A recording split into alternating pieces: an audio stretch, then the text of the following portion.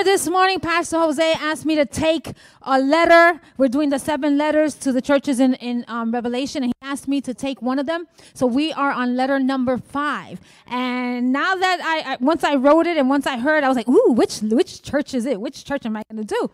And you're going to find out in a moment, and then you're going to understand why he probably asked me to do this to do this letter, besides the fact that he probably just wanted to sit down and take a break. So I pinch hit for him, and I'm here, right? And I'm honored to be bringing the word this morning. So as we continue this series, and we've been learning and digging into these letters, and I hope that you're going back. If you haven't, please do so. It's very telling of what's happening today. We can see parallels of what's going on. And we see how these churches, they endured pressures, not only from the outside, but from within. Okay? Sometimes we're only thinking that the enemy outside. Well, the devil can come to church too. Okay. Pressures that pose a great threat to their faith in their church, their morals, the values, and their influence as the church of Jesus Christ. We see that today. Lots of things coming against what we believe, our values, what we stand on. And some of it is to cause you to fold, to cause you to take a step back, to cause you to deny. All right? When enough pressure hits, are you going to deny or are you going to stand? I didn't say this first service, but I just thought of this now. We used to tell this to the teens when Pastor Jose and I used to work with teens. They said if they came in the room and they looked for all the Christians, would they know that you were one? Think about that. We can learn a lot from these churches and apply the word so that as the body, the church body now, we won't fall into the same traps. It's time to wake up. Can we say that? Wake up! Amen. Today I'm going to talk to you on the topic of the living dead church. The living dead. Now think about that, right? So we're going to go with Revelation 3, 1 through 17, okay? And this is the next letter. To the angel of the church in Sardis write, these are the words of him who holds the 7 spirits of God and the 7 stars. I know your deeds. You have a reputation of being alive, but you are dead. Wake up, strengthen what remains and is about to die, for I have found your deeds unfinished in the sight of my God. Remember, therefore, what you have received and heard. Hold it fast and repent. But if you do not wake up, I will come like a thief, and you will not know at what time I will come to you. Yet you have a few people in Sardis who have not soiled their clothes. They will walk with me dressed in white, for they are worthy. The one who is victorious will like them be dressed in white. I will never blot out the name of that person from the book of life, but will acknowledge that name before my Father and his angels. Whoever has ears, let them hear what the Spirit says to the churches. Okay? So Pastor Jose has been giving you some background to these churches. So I want to give you a little bit of background as well to the city of Sardis. Now, this city was only 35 miles southeast from Thyatira. I always want to say it different, right? It was a surrounding area. So if you look and you do a search on it, they were like in a circle, all those different churches. No wonder. I mean, I was thinking this. I said, God, was there like church hopping happening along? Because they were all struggling and some were faithful and they were hopping. Who knows? There was only 35 miles, right? But this particular city was surrounded by an area of water by the river Pactolus. The river was known for its golden sands. It sounds like a resort. It helped them to be prosperous. There was gold there. There's even a story about the Midas touch with the gold. You ever heard about that? They say that they were the first ones to mint coins and things like that. So it helped the city to be prosperous with gold and everything that was found near its banks. Sardis had become famous for their abilities in the arts and crafts. So they were very crafty. Their jewelry was renowned throughout the empire. Everybody, all the ladies wanted the finest jewelry from Sardis. Ladies, that was your cue right there. Okay. The city was famous also for its fruits and wool and textile. And all of this, they had all this greatness, but its greatness lied in the past. Sardis had at one time been considered to be invincible because of its ideal location. It sat on a hill, a mountain surrounded by a steep cliff, almost impossible to scale with only one narrow way of approach. Now remember that narrow way. Yet Sardis had been attacked and conquered twice because of its arrogance, manifested in its lack of watchfulness. Sardis was devoted to the worship of goddesses as well. This goddess, Cybele, I guess is the way you call it, her worship was one of the most degrading of character.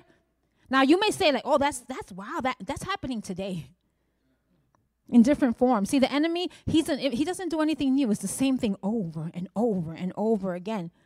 They were practicing orgies and different types of things at these festivals held in her honor.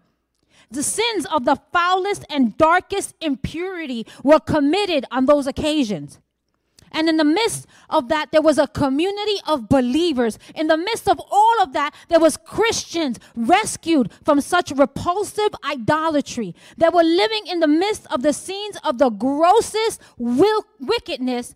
And all of it was exerting a force trying to pull them away in the direction of this paganism, of this heathenism. Sounds like today, no? It's no wonder, man, that we even found a few members of the church, like the letter said, that were not drawn away altogether and swallowed up by this great vortex of this force trying to take them away. And it's the reason why Jesus addresses the church of Sardis. From the outside, the church looked good. Yes, I belong to Sardis. Sardis is my church. That's where I go. But they were living dead, were asleep. And the Lord wanted them to wake up. Wake up. So my first point today that I want to I'm going to share with you is what God sees is greater. What God sees is greater. See, Jesus levels one of the harshest criticism yet against the congregation of followers in this great city of Sardis. He states, I'm well aware of all your deeds. Now, the deeds there was their performances, their actions, their conducts. Could it have been, and as I was thinking about this, and I was reviewing my notes last night, I said, Lord, everything that you did was motivated by love. Everything. Everything we see in the Bible is his love. I said, could it have been that maybe they were giving because they were rich, and maybe they had crafts and all these things, and they were doing all these things, but there was no love in it. See, those things that they were doing announced a good reputation, probably amongst all the other congregations around among the other cities. But it was nothing more than a smokescreen that simply did not impress God. God wasn't impressed with it. See, God's not impressed by the things that we do in the name of trying to make a name for ourselves. See, God sees what we do and why we do it. He knows. You can fool some people, but you can't fool God. See, the reputation they obtained did not at all agree to the inner reality that Christ was able to see. See, we look at people from the outside and judge, oh, yeah, they look all together. They look all good. But visit their house and there's a hot mess. Although they were active, they were dead. And they were not fooling God. The Lord was watching, and he said, I see right through your work. See, because you make a name for yourself doesn't mean you're alive. A lot of people making names for themselves. We see it all the time. All these stars, teens, you're joining us this morning. All these famous people that they follow. All the famous people on TV that so many people follow. And they're supposed to be so good, and they're so rich, and they have everything, and their lives are a mess. They're not alive. See, a name carries with it both reputation and character. When people hear your name mentioned, what do they think? What comes to mind? Do they think, oh, yeah, great person, faithful, loving, oh, giving? Or do they think lazy, bochinchosa, gossiper, oh, slanderer? Oh, no way, I ain't going, no, don't even go there with that one. Seriously, what do they think? Right? That was a good one. All right. That's Holy Spirit.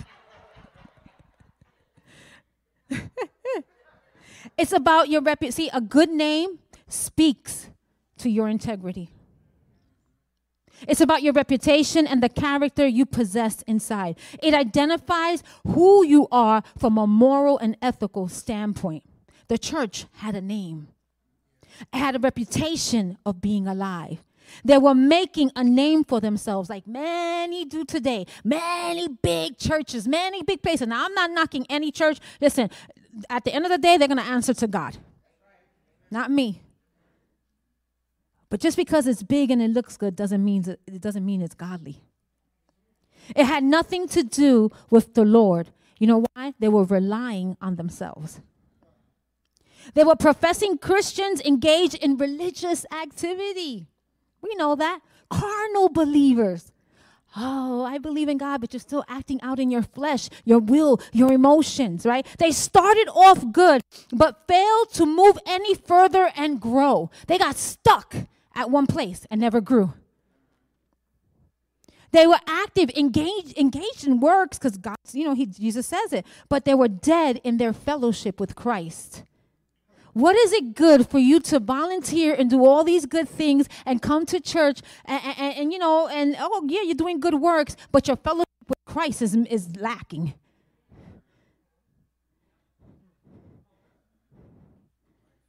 There's no life in that. They had the knowledge of the truth, but were not practicing it. I'm going to give you, something that the Lord showed me back in 2016. The Lord speaks to me in dreams sometimes, in visions that I get from him. And there was one time we were still living in New Windsor at that time, and I was just worshiping. I was just praising God. I was just meditating and spending time with him. And I was praying for the area and just praying for whatever God had, laid on Pastor Jose's heart. And I had a vision, very vivid vision, that I was standing outside of Broadway, and I was almost like in the middle of the street, and I was looking around, and people were just about their business, doing whatever, and I looked towards the Hudson, and I'm looking towards the Hudson, and I see the waters moving. And I'm like, what's going on? What's happening? But is anybody else looking at? Anybody seeing this? And as the waters moved, the waters kept roaring more and more and more. And as they kept roaring, it was starting to grow. And as the waters grew, it just turned into this big tsunami, like a wave. And when the wave went, it was high, it was big, it was large, it was like, whoa. And on it was written the word truth.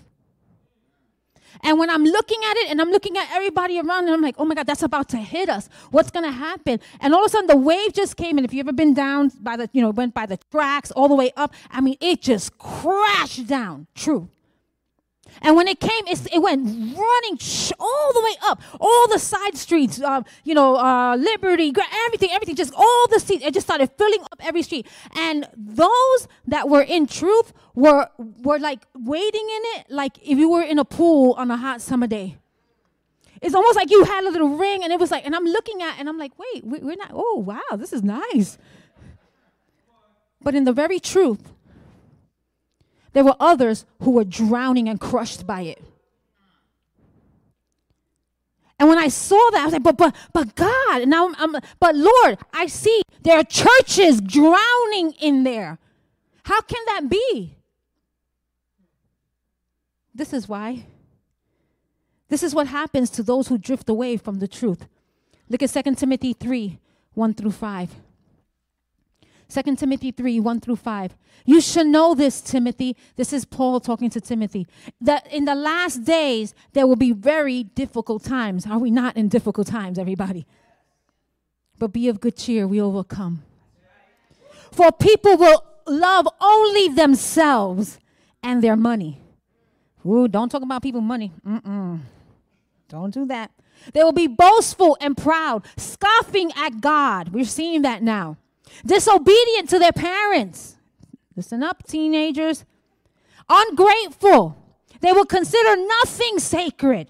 They will be unloving, unforgiving. They will slander others, have no self-control. They will be cruel and hate what is good. Didn't we just see this the whole summer, calling good evil and evil good? It was twisted. They will betray their friends, be reckless, be puffed up with pride, and love pleasure rather than God.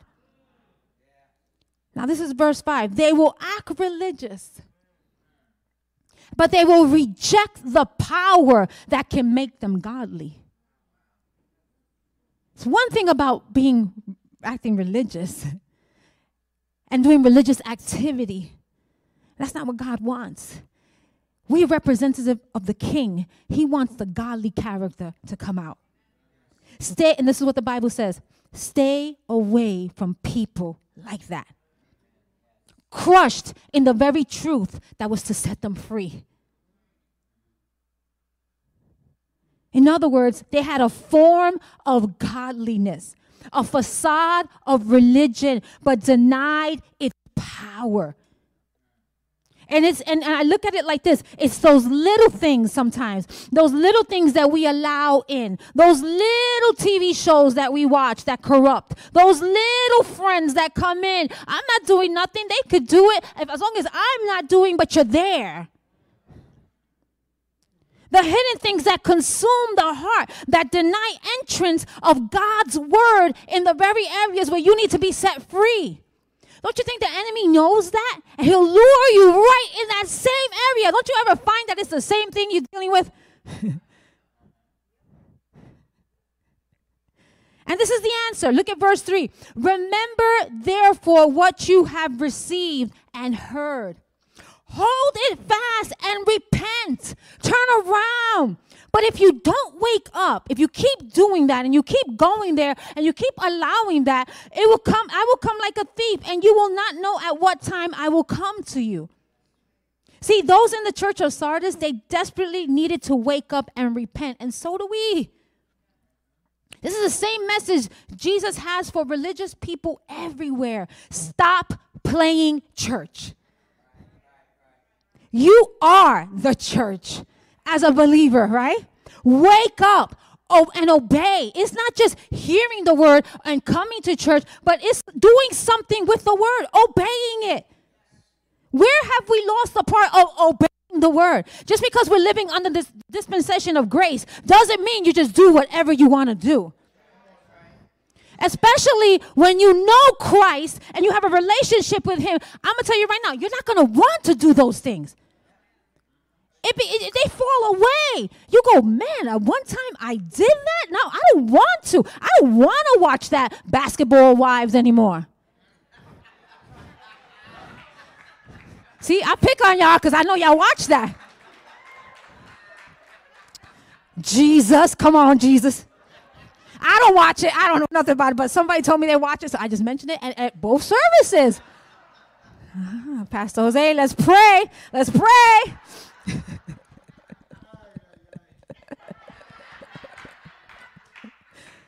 Watching the things that we're watching, ingesting the junk is what I'm trying to say. Garbage in, garbage out. Remember that? Wow. Those things that come. He wants you to heed his word. See, that's why you're living, because spiritually you're alive, but you're walking in dead things. You're operating in dead things. You're allowing dead things to come in. You're allowing dead people to influence you.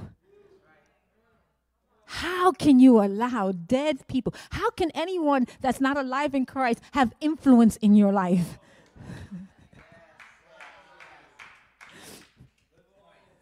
How? Run into this one for the answer. Run into this. I was going to say Oprah, but she's not relative anymore. Right, run into this one. You run to people. Run to Jesus. In the book of Luke, he says, wake up and obey what you have heard before it's too late. Repent. Believe the good news. Believe is the operative word. Ready? In the book of Luke, we see an example of this in the parable of the rich man and Lazarus. In the parable, this man, he was so rich. He was, clothed in purple and splendid and fine linens. He lived every day in luxury, consumed by it all, consumed by the way and the things in the world. And then, and I put down the force drawing him away from bearing good fruit and doing the right thing, his consumption of everything else. At his gate laid a poor man named Lazarus, who was covered with sores. And Lazarus lay there longing for the scraps from the rich man's table, and the dogs would come and lick his sores. So let's go to Luke 16:22 and through 31. Finally, the poor man died and was carried by the angels to sit beside Abraham at the heavenly banquet. The rich man also died and was buried, and he went to the place of the dead. Now there, in torment, he saw Abraham in the far distance with Lazarus at his side. And the rich man shouted, "Father Abraham, have some pity. Send Lazarus over here to dip the tip of his finger in water and cool my tongue. I am in anguish in these flames." But Abraham said to him, "Son, remember that during your lifetime you had everything you wanted, and Lazarus had nothing. So now he is here being comforted, and you are in anguish. And besides, there's a great chasm separating us. No one can cross over to you from here, and no one can cross over to us from there." Then the rich man said, "Please, Father Abraham, at least send them to my father's home, for I have 5 brothers, and I want him to warn them so that they don't end up in the place of torment." But Abraham said, "Moses and the prophets have warned them. Your brothers can read what they wrote." The rich man replied, "No, Father Abraham, but if someone is sent to them from the dead, then they will repent of their sins and turn to God." And I love this verse 31. But Abraham said, "If they don't listen to Moses and the prophets and the preacher and the teacher and everyone telling them, they won't, I just added that, they won't be persuaded even if someone rises from the dead." The book has been written. The word is ours. It is there. Jesus came as the word made flesh. And if you're not listening right now to the word, what makes you think that, we could send 1,000 preachers to preach the word of God, and if you're not listening to it now, you're never going to listen to it. You're never going to receive it and do what it says. How much more? You're looking for the next best thing. Well, the best thing is already, the bestseller was already written. It has the answers to everything you need. No amount of self-help is going to help you. Jesus is the only one that can help you. The Holy Spirit is the comforter, the teacher. He will direct you. He will guide you. He will point you to all truth. Come on. Here we see a great example. Someone having it all, but doing nothing with it. Refusing to listen and to heed to the word of God, not the word of men. Christians are known by the fruit they bear. Are you bearing fruit? Ask yourself that. I'm talking about the Living Dead Church. Are you yourself bearing fruit? Because we should be known by the fruit that we bear. See, the Holy Spirit's residence in your heart, when you became alive again, when this is, the whole thing come alive. When you gave your heart to the Lord, you were once dead. You were once in darkness. Then you've been translated into the light. So now that the Holy Spirit came to live on the inside of you. I used to share this with the teens all the time. He goes everywhere with you, even in the bathroom. They were like, "In the bathroom?" I said, "Yes, he's there. He's with you. He's everywhere. So watch what you're doing." They're like, "Ooh, okay." His residence is in your heart. He will most certainly impact how you live and what you do. When the Holy Spirit, He will impact. Again, you're not going to be able to watch certain things anymore because there is nothing in that. It's all dead to you. Sometimes I'll just put on, I don't even know why we cut the cable a long time ago. Let me tell you, it'll set you free. You save $109, whatever dollars it is. I don't even know what the bill is now because my bill is like, $65 for internet and whatever apps we use or whatever. I save a lot of money.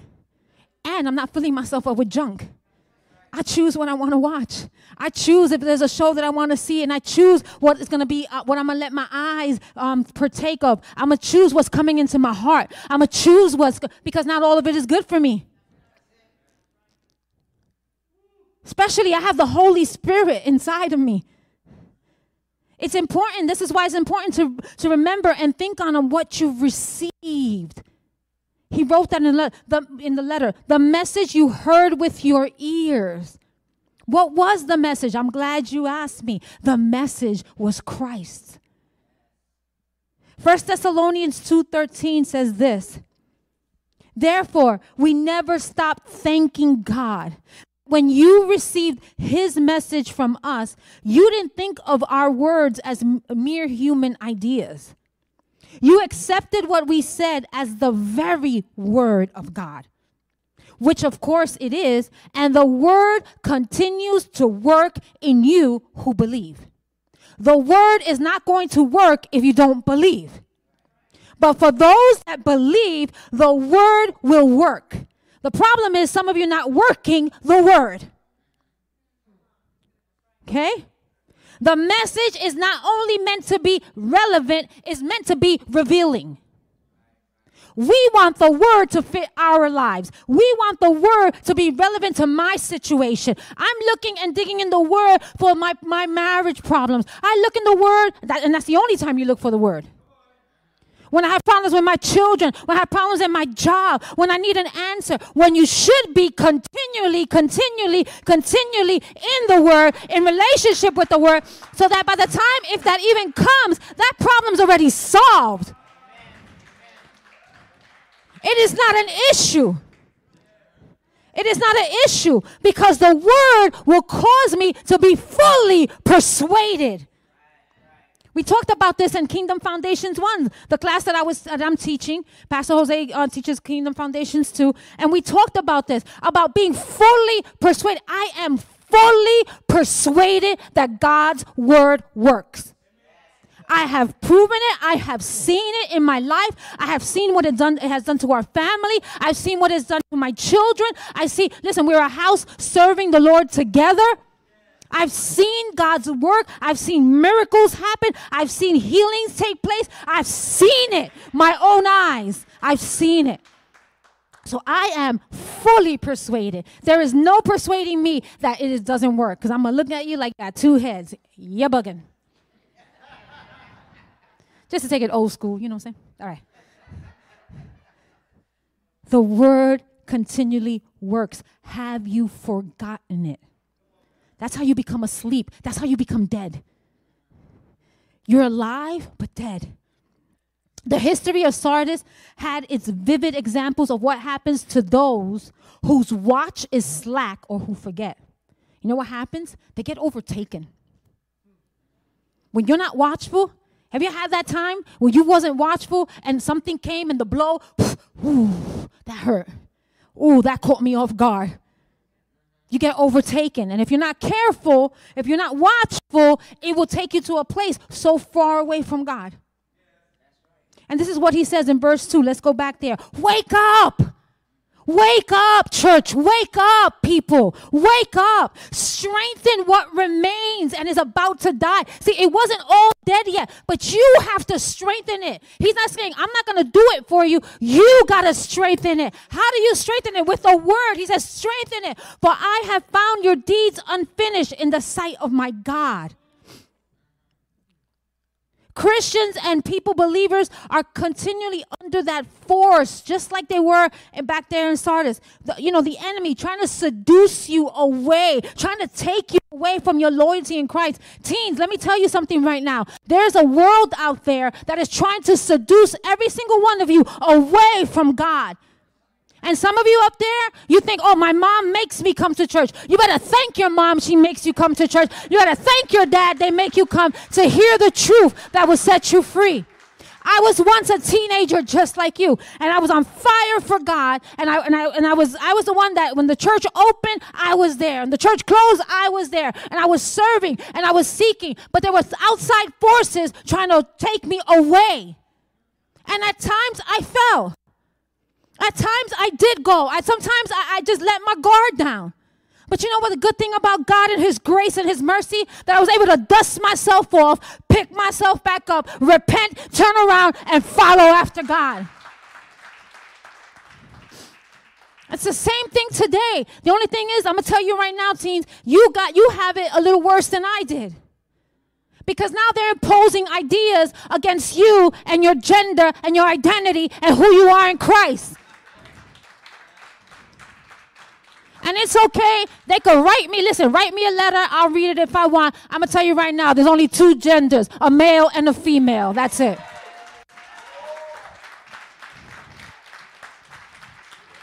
No confusion in that. God's not confused. God knows what he's done. He created us in his image. He created us in his likeness. And when they come against you, not only the teens, but the church, when they're coming against you, get like David. To the giant that came, Goliath. What? You uncircumcised Philistine?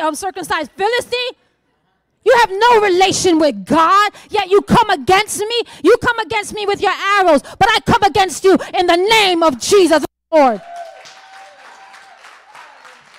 Where is the awakened church that dares to believe? So worried about censorship, so worried that they're going to take your stuff away. Take the stuff away. Take it away. I don't care. But as for me and my house, we shall serve the Lord.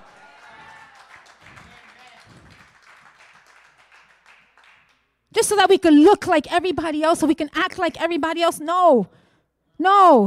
They're trying to lure you away. But this is what Romans 3:13-11 says. It says, Paul says, this is all the more urgent, for you know how late it is. Time is running out. Wake up, for our salvation is nearer now than when we first believed. The night is almost gone. The day of salvation will soon be here. So remove your dark deeds like dirty clothes and put on the shining armor of right living. Because we, any believers in the house, we belong to the day. We must live decent lives for all to see. See, your life, whether you know it or not, is a billboard on display to the world. Young adults, it's the same thing. Your lives they're trying to dupe you and take you in another direction, especially when you go to college. Oh, I'm just going to go there.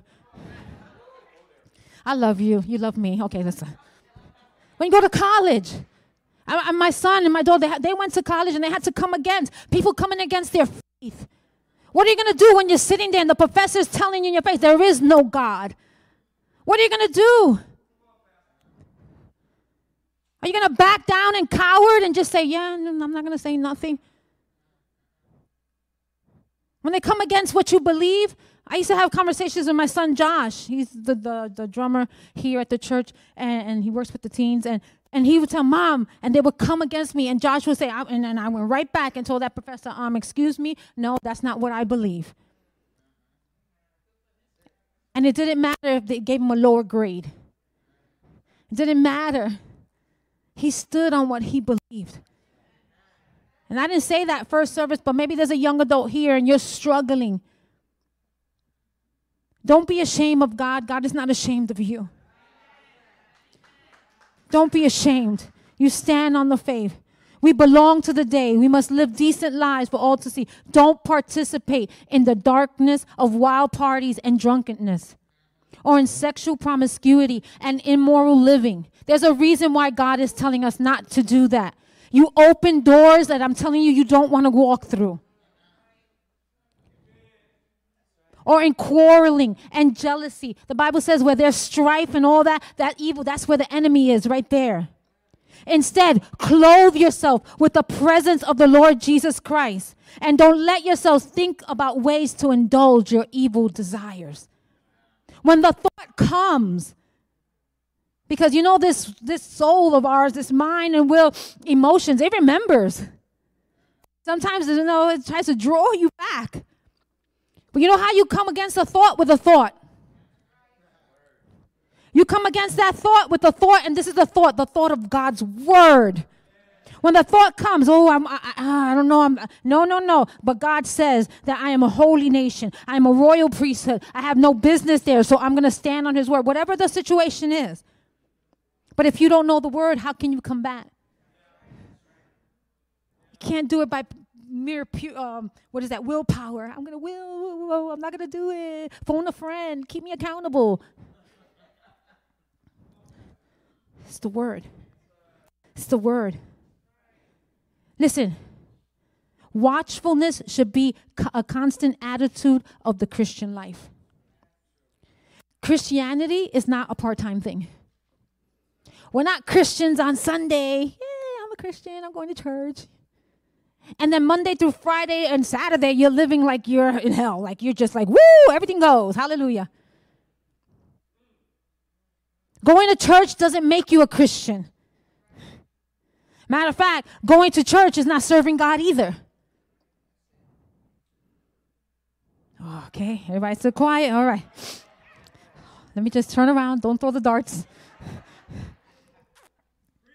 The one who believes in the finished works of Christ, who received his free gift and is obedient to his word, the one walking after him, those are the ones that are the Christians that should be standing. Because there were few people in Sardis who remained faithful, who had not spoiled their clothes. They were finishing what they had started. You know how many people come to us and say, I'm with you, pastors. Yay! Yes, I'm with you. Yes, this is my church. And then it's like, where are you? I thought you were with us. We needed somebody to clean the toilets. Oh, yeah. You know, my sister's husband's brother had... I needed someone to help us take this food to the homeless shelter. I need someone to... I'm with you. Dead. There was a few that had remained faithful. I love what verse 4 says it, but in the Message version. It says, you still have a few followers of Jesus in Sardis who haven't ruined themselves wallowing in the muck of the world's ways. They were the ones that heeded God. They were the ones that watched against temptation. Temptation waits for unguarded moments and then attacks. It's interesting that he wrote that there because in Sardis, I told you earlier, they were so high and so in that mountain that the enemy kept trying to figure out how to get in and attack them. And it wasn't until the soldier that was up there had dropped his helmet, the story says. And when he dropped it and went down to get it, and when he dropped his guard and went down to get it, he showed the enemy the path to get in. Do you see that? When he dropped his helmet, it was a narrow way, he showed the enemy how to get in. If you don't remain watchful, okay, this is what the word says. Jesus put it this way, watch and pray that you may not enter in temptation, for the spirit is willing, but the flesh is weak.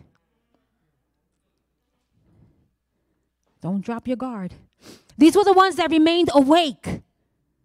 Paul said, let us not sleep as others do. And he wrote this to the Thessalonians. He said, let us keep awake and be sober. Let us keep awake and be sober. Listen, the Holy Spirit's just speaking to me. You can continue, and if this is you, I want to encourage you. I'm not condemning you, but I'm encouraging you, and I'm trying to lift you up today to get out of that sleep state. You can continue in the way that you're going. You can continue with your fears. You can continue with your doubts. You can continue. Listen, you can. But if you finally want to get out of that state and you finally want to live the life that he came to give us, an abundant, free life, because the Bible says, whom the Son sets free is free indeed. And if you want to walk in that, then you need to start waking yourself up and saying, I have to start doing something with this. Another thing that they did is they guarded themselves.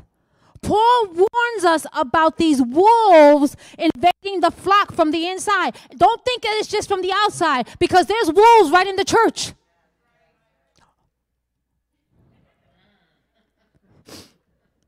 Trust me, we've seen a few.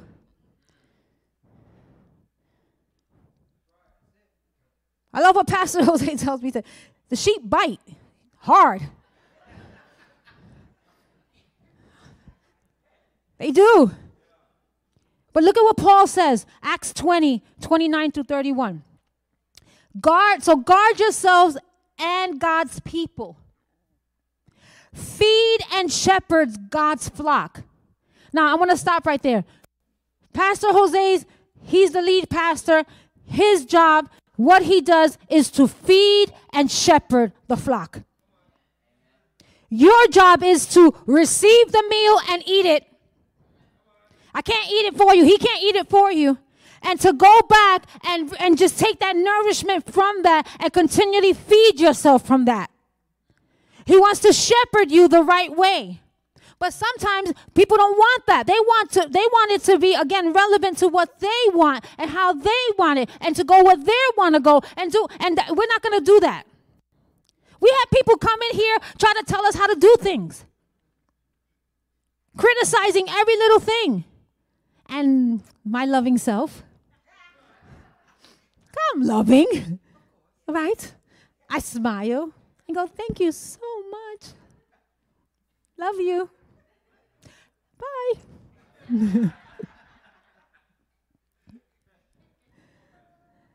Because unless you're the man of God that, the head is right here. Placed it already. And if this is not your flock, amen. We're still a body. But maybe this is the flock where God wants you to grow. See, he says, feed and shepherd God's flock, his church, purchased with his own blood. At the end of the day, you belong to no one but to Christ. Over which the Holy Spirit has appointed you as leaders. Now, I know false teachers like vicious wolves will come in among you after I leave, not sparing the flock. Even some men from your own group will rise up and distort the truth in order to draw a following. Watch out. Remember the 3 years I was with you, my constant watch and care over you night and day, and my many tears for you. Someone asked me just yesterday, Pastors, do you ever cry? And I said, yes, I do. Well, you guys see me, I cry all the time, right? Because I love the Lord. And those are not tears of sadness. But she asked me, do you ever cry? And I said, I do. You know when I cry? I cry because I know, like I told you earlier, I am fully persuaded of what God can do in your life. I know God's word. I've seen it done time and time again. I am fully persuaded. And when I cry is because when I see that you're not fully persuaded. When I see people that have come in and we have shepherd and we have love, and then they go out and for some reason or another they get drawn away and their life becomes just a mess, and you see them going and going backwards. That's when I cry. Because I see the heart of the Father. And I see his heart for his children. And I have a heart of compassion. But then I do this. I snap myself out of that. And I said, but Father, I know that you are faithful. And I know this, that the work you started in them, you shall complete it. And maybe we were just the ones to put the seed or water it, but you're the one that causes the increase. And I thank you for them, Lord. And then I rejoice. Because although I may be seeing what's happening right now, we've done this so long that we know what the end result will be. God is faithful. God is faithful. So he was not only warning them, but he's warning us. This is one of the warnings. Heed the word and listen to the Spirit. Heed the word. The answer, as always, is centered in Christ the Savior. We see it right in the beginning of the letter and at the end. The answer, he wrote the letter and he gave them the answer. Here we go. Go to Revelation 3, 1 and 6. These are the words of him, Christ, who holds the 7 spirits of God and the 7 stars. Whoever has ears, let them hear what the Spirit says to the churches. So the answer, there's 2 aspects right there of Christ's ministry to the church. And he immediately brings it to the forefront because they give us the key to both the problem of the church and its solution. Are you ready for this? Part of the problem then and today now is that they're believers in the church that forsake the word of God. And they quench the ministry of the Holy Spirit. You have, as a believer, the greater one on the inside of you. Teens, you believe God?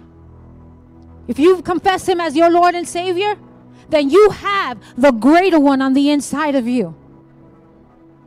As a teenager, we would do things, go out. I mean, listen, as a teenager, we were laying hands on people, they were getting healed. We would go to juvenile detention centers.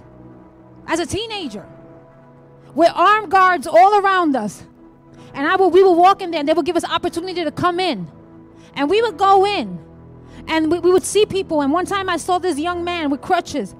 And his leg was broken. And I was like, oh, I want to go pray. I want to go pray. I want to go pray for him. And the guards were there. And I was like, but I don't want to get shot. So I don't want to just go. So I was just like, and I asked my leader. And they said yes. And we laid hands on that young man. And he got healed right there. He took the crutches off, was able to step down, and he was like bawling. I share that with you teens because don't let no one despise you because you're young. You have the Holy Spirit on the inside of you. And the Bible says that you could do all things through Christ who strengthens you.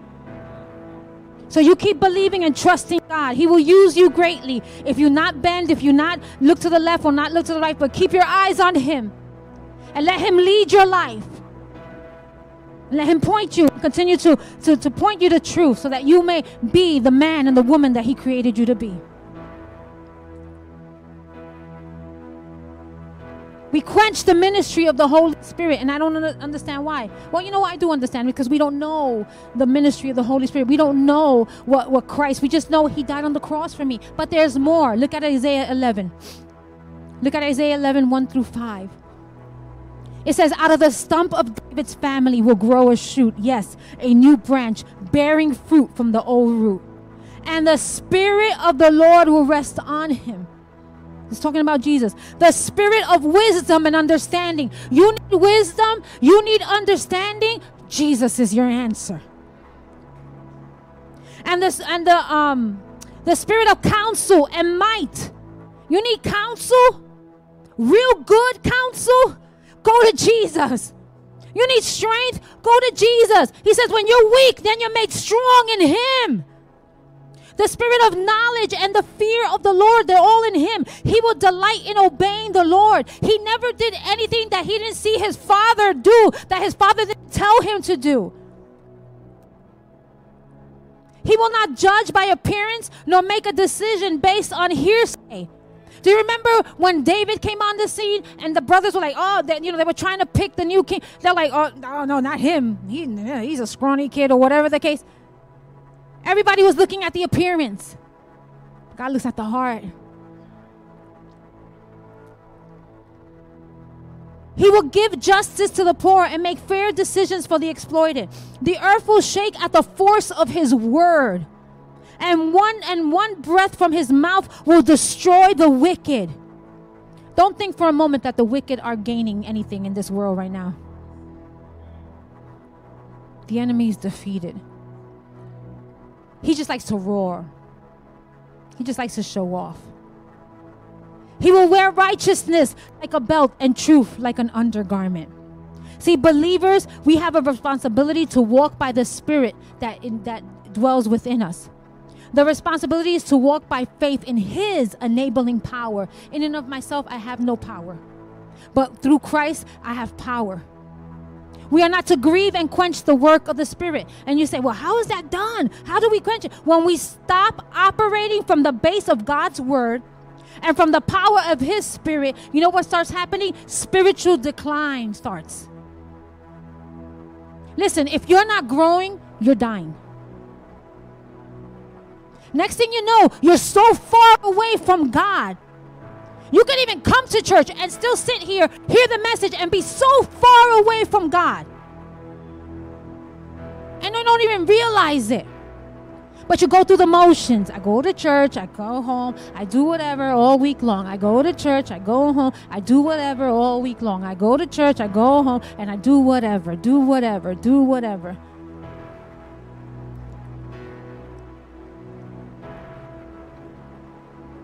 And even in such a state that people may come and they look like it's good. They look like everything is good on the outside. It looks good.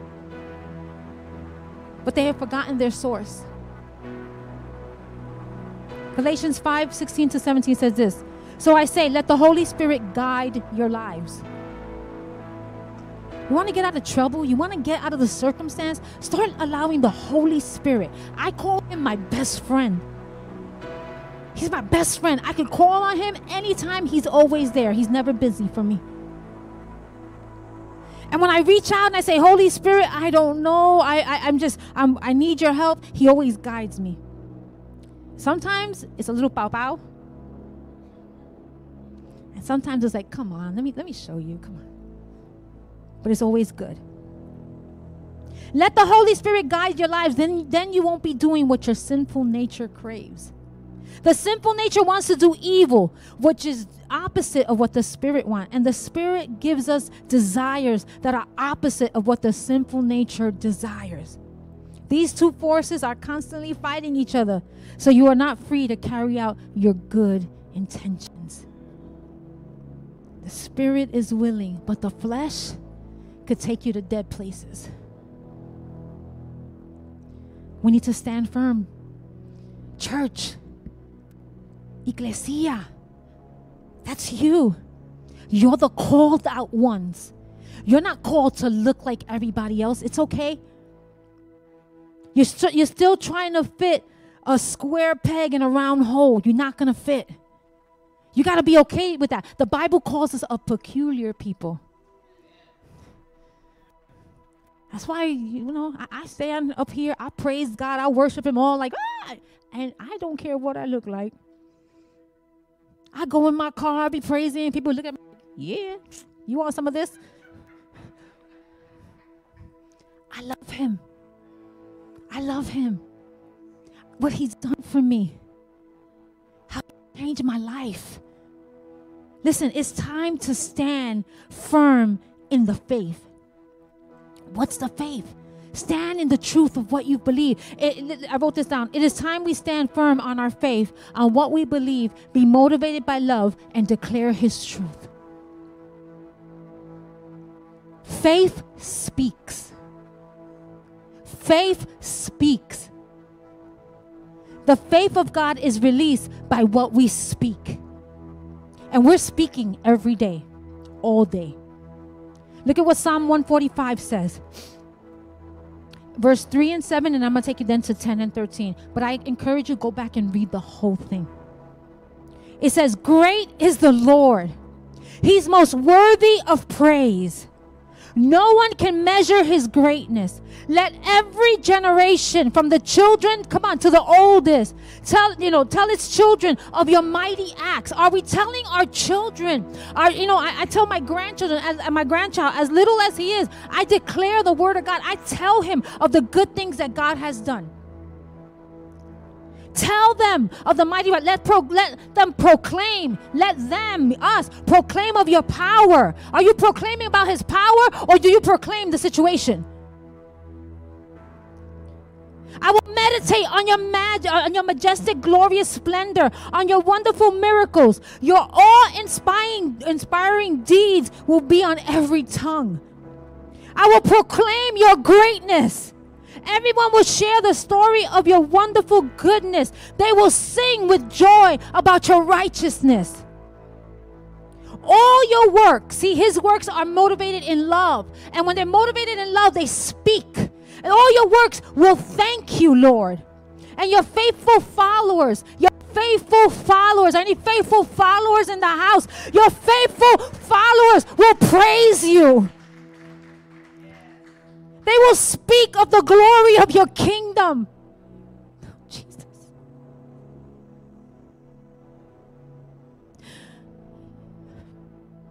They will give examples of your power. Are we going out and giving examples of his power? They will tell about your mighty deeds. Are you telling others what he's done for you? Have you stopped believing that he'll do it again? Why are you not sharing what God has done? Why are you not sharing how He's transformed your life? How can you hold it back? How can you? How can you? How can you? When there's other people dying, there's other people needing what we have. How can we? I'm afraid. What are you afraid about? What are you afraid of? If they reject it, it's not rejecting you, they're rejecting Christ.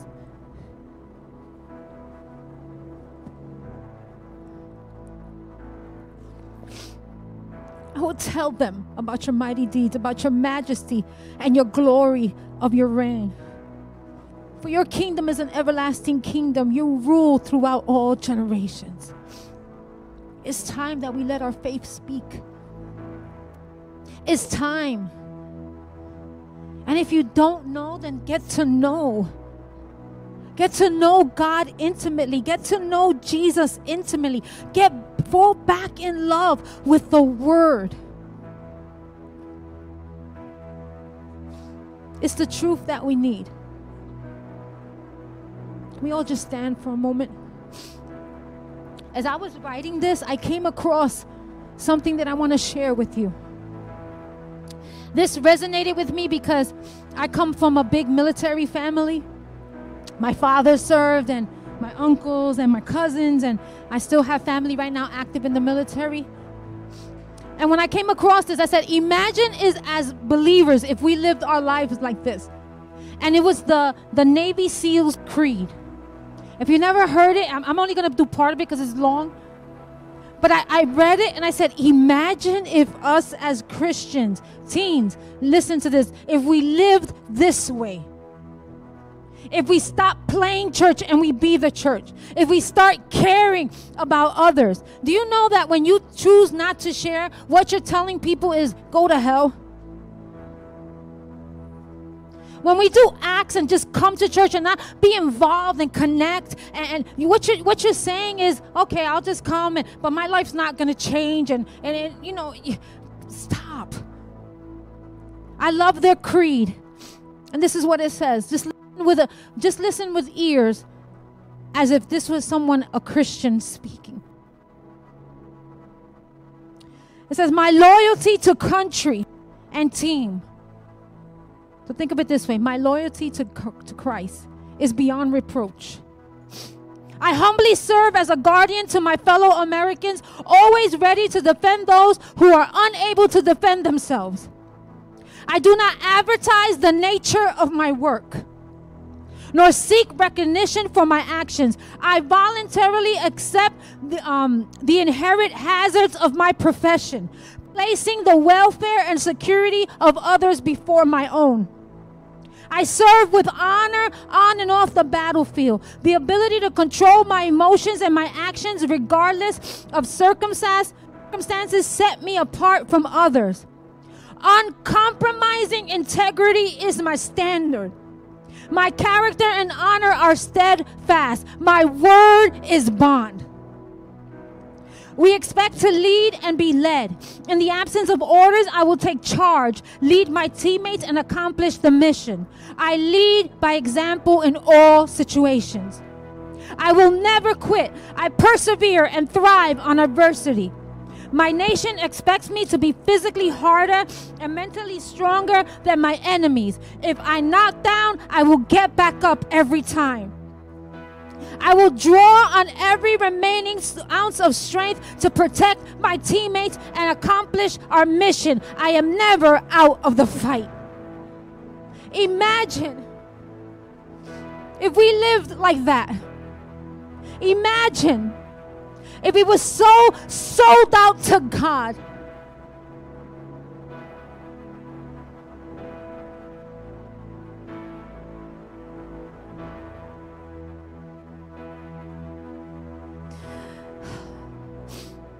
That we were sold out.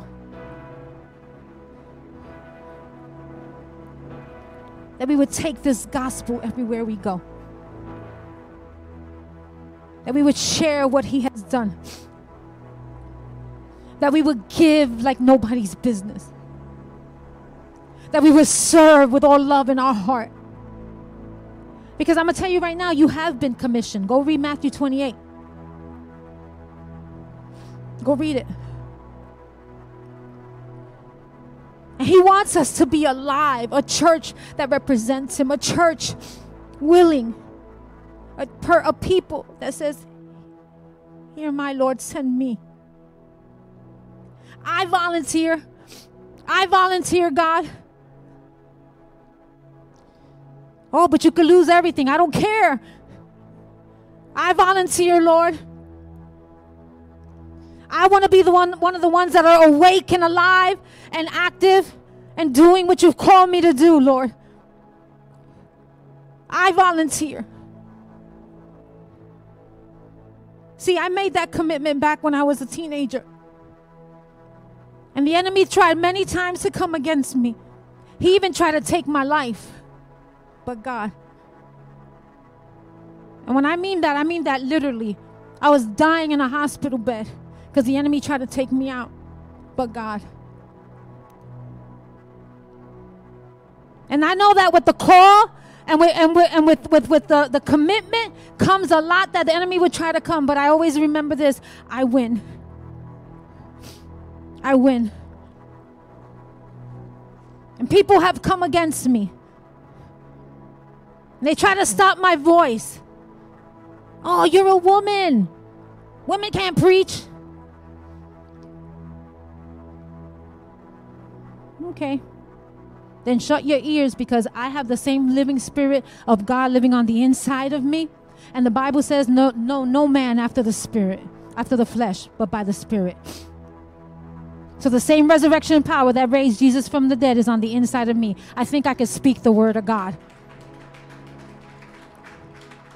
And it's okay. Come against me. Come against me if you want. It's okay. I'm going to still be the billboard. I'm going to still speak. I'm going to still preach. I'm going to still do what God's called me to do. I'm going to still clean toilets. I'm going to still scrub floors. I'm going to still put in light bulbs. I'm still going to, I don't care about the stage time. I care about the presence of God. I care about people knowing the truth. I care about people being set free. I care about people knowing the gospel. I care about people. I love people because I love God.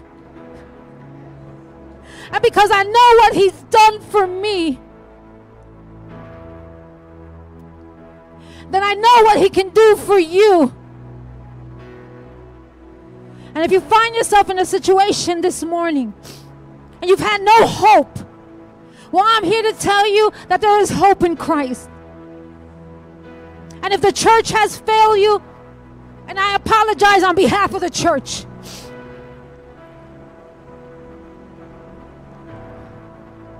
but we are here to love you and serve you. Because there was a man who died that you may live. There was a man that took on sin so that you don't have to. He took on every type of disease, every fear. The Bible says that perfect love casts out all fear.